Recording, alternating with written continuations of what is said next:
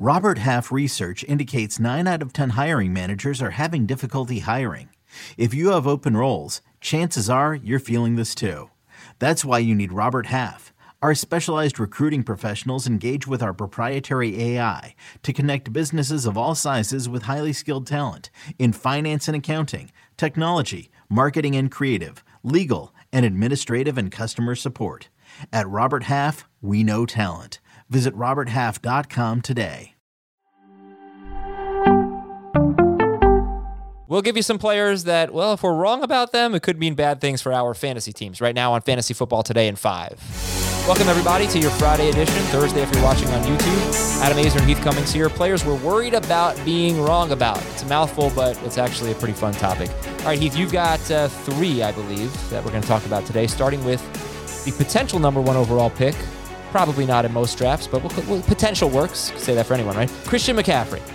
Yeah, I've seen that Chris has McCaffrey number 1 in his rankings, and I kind of envy that because Christian McCaffrey, like if he's back to being Christian McCaffrey again, it's like you're playing in a super flex league and everyone else is playing in a 1 quarterback league. His upside is about 20% higher than any other non-quarterback in fantasy football. And I don't really believe that he's super injury prone. I've got him 4th. I kind of sometimes think maybe I should just have him 1st. Okay, I thought you were going to take it the other way, that you're wrong about having him 4th being too high, that maybe, you know, given how little he's played the last 2 years, that he shouldn't even be top 5. I don't think his injuries are the type or related enough that I do think he's more likely to get hurt than Jonathan Taylor. I don't think he's more likely to get hurt than Dalvin Cook. I don't think he's necessarily more likely to get hurt than Derrick Henry. Okay. What are you worried about with David Montgomery? That I've got him as a 2nd-round pick, and some people don't want to take him before round 4, and it's a new coaching staff, and Khalil Herbert did look pretty good, and maybe the Bears will just be awful. All right, his ADP on Fantasy Pros is 32nd overall, and NFC he's a 4th-round pick, so just draft on NFC, Heath, and you'll have plenty of David Montgomery and no regrets. Okay, how about Brandon Cooks, another guy you draft a lot?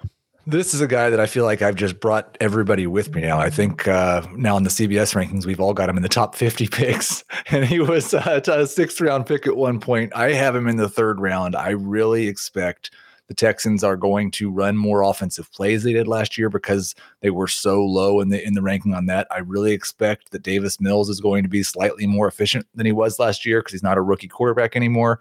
And I don't think there's anybody that's going to challenge Cook's target share. So I've got him ranked as a top 12 or 13 wide receiver, and I think he has top 5 upside. Brandon Cooks is a round 5 pick in NFC and Fantasy Pros average draft position. And another guy who's a round 5 pick in Fantasy Pros, and I'll double check here on NFC, he's a round 3 pick. No, round 4 pick, 43rd overall. Guy that I'm worried about being wrong about, I've basically been avoiding him, is Mike Williams. And I just feel like he had so many opportunities to be better than he was last year. But what if he has the same opportunities this year? He'll probably be better than he was last year, and he was the number 14 wide receiver.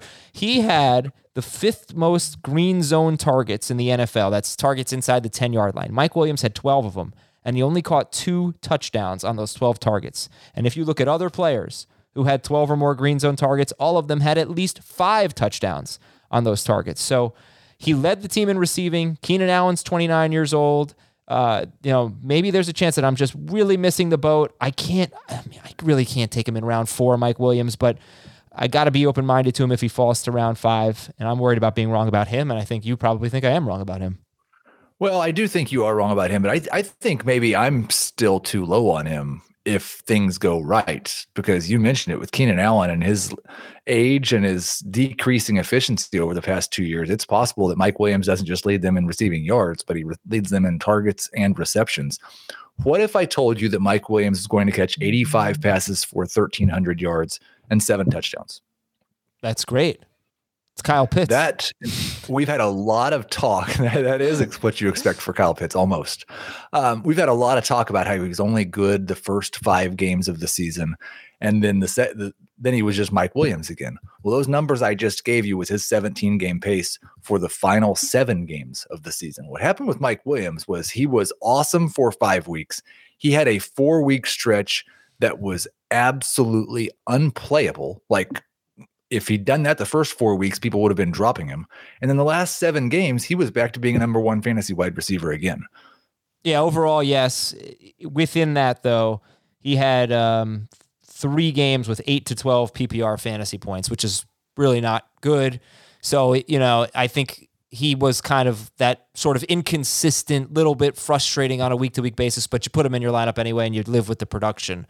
But you can deal with that in round 5. I mean, round 4, I hope he falls to round 5. That's all I'm saying. Round 4 is a little rich for me, but he's a really, really interesting player. A lot of he was outcomes for basically Mike like Williams. Stephon Diggs the first month of the season. Yeah.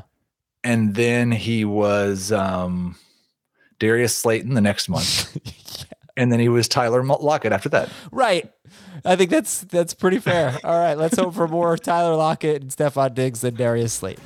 For Heath, I'm Adam. We'll talk to you tomorrow on Fantasy Football Today at 5. We actually have our player profiles with Jacob Gibbs publishing this weekend, so enjoy those. See you later.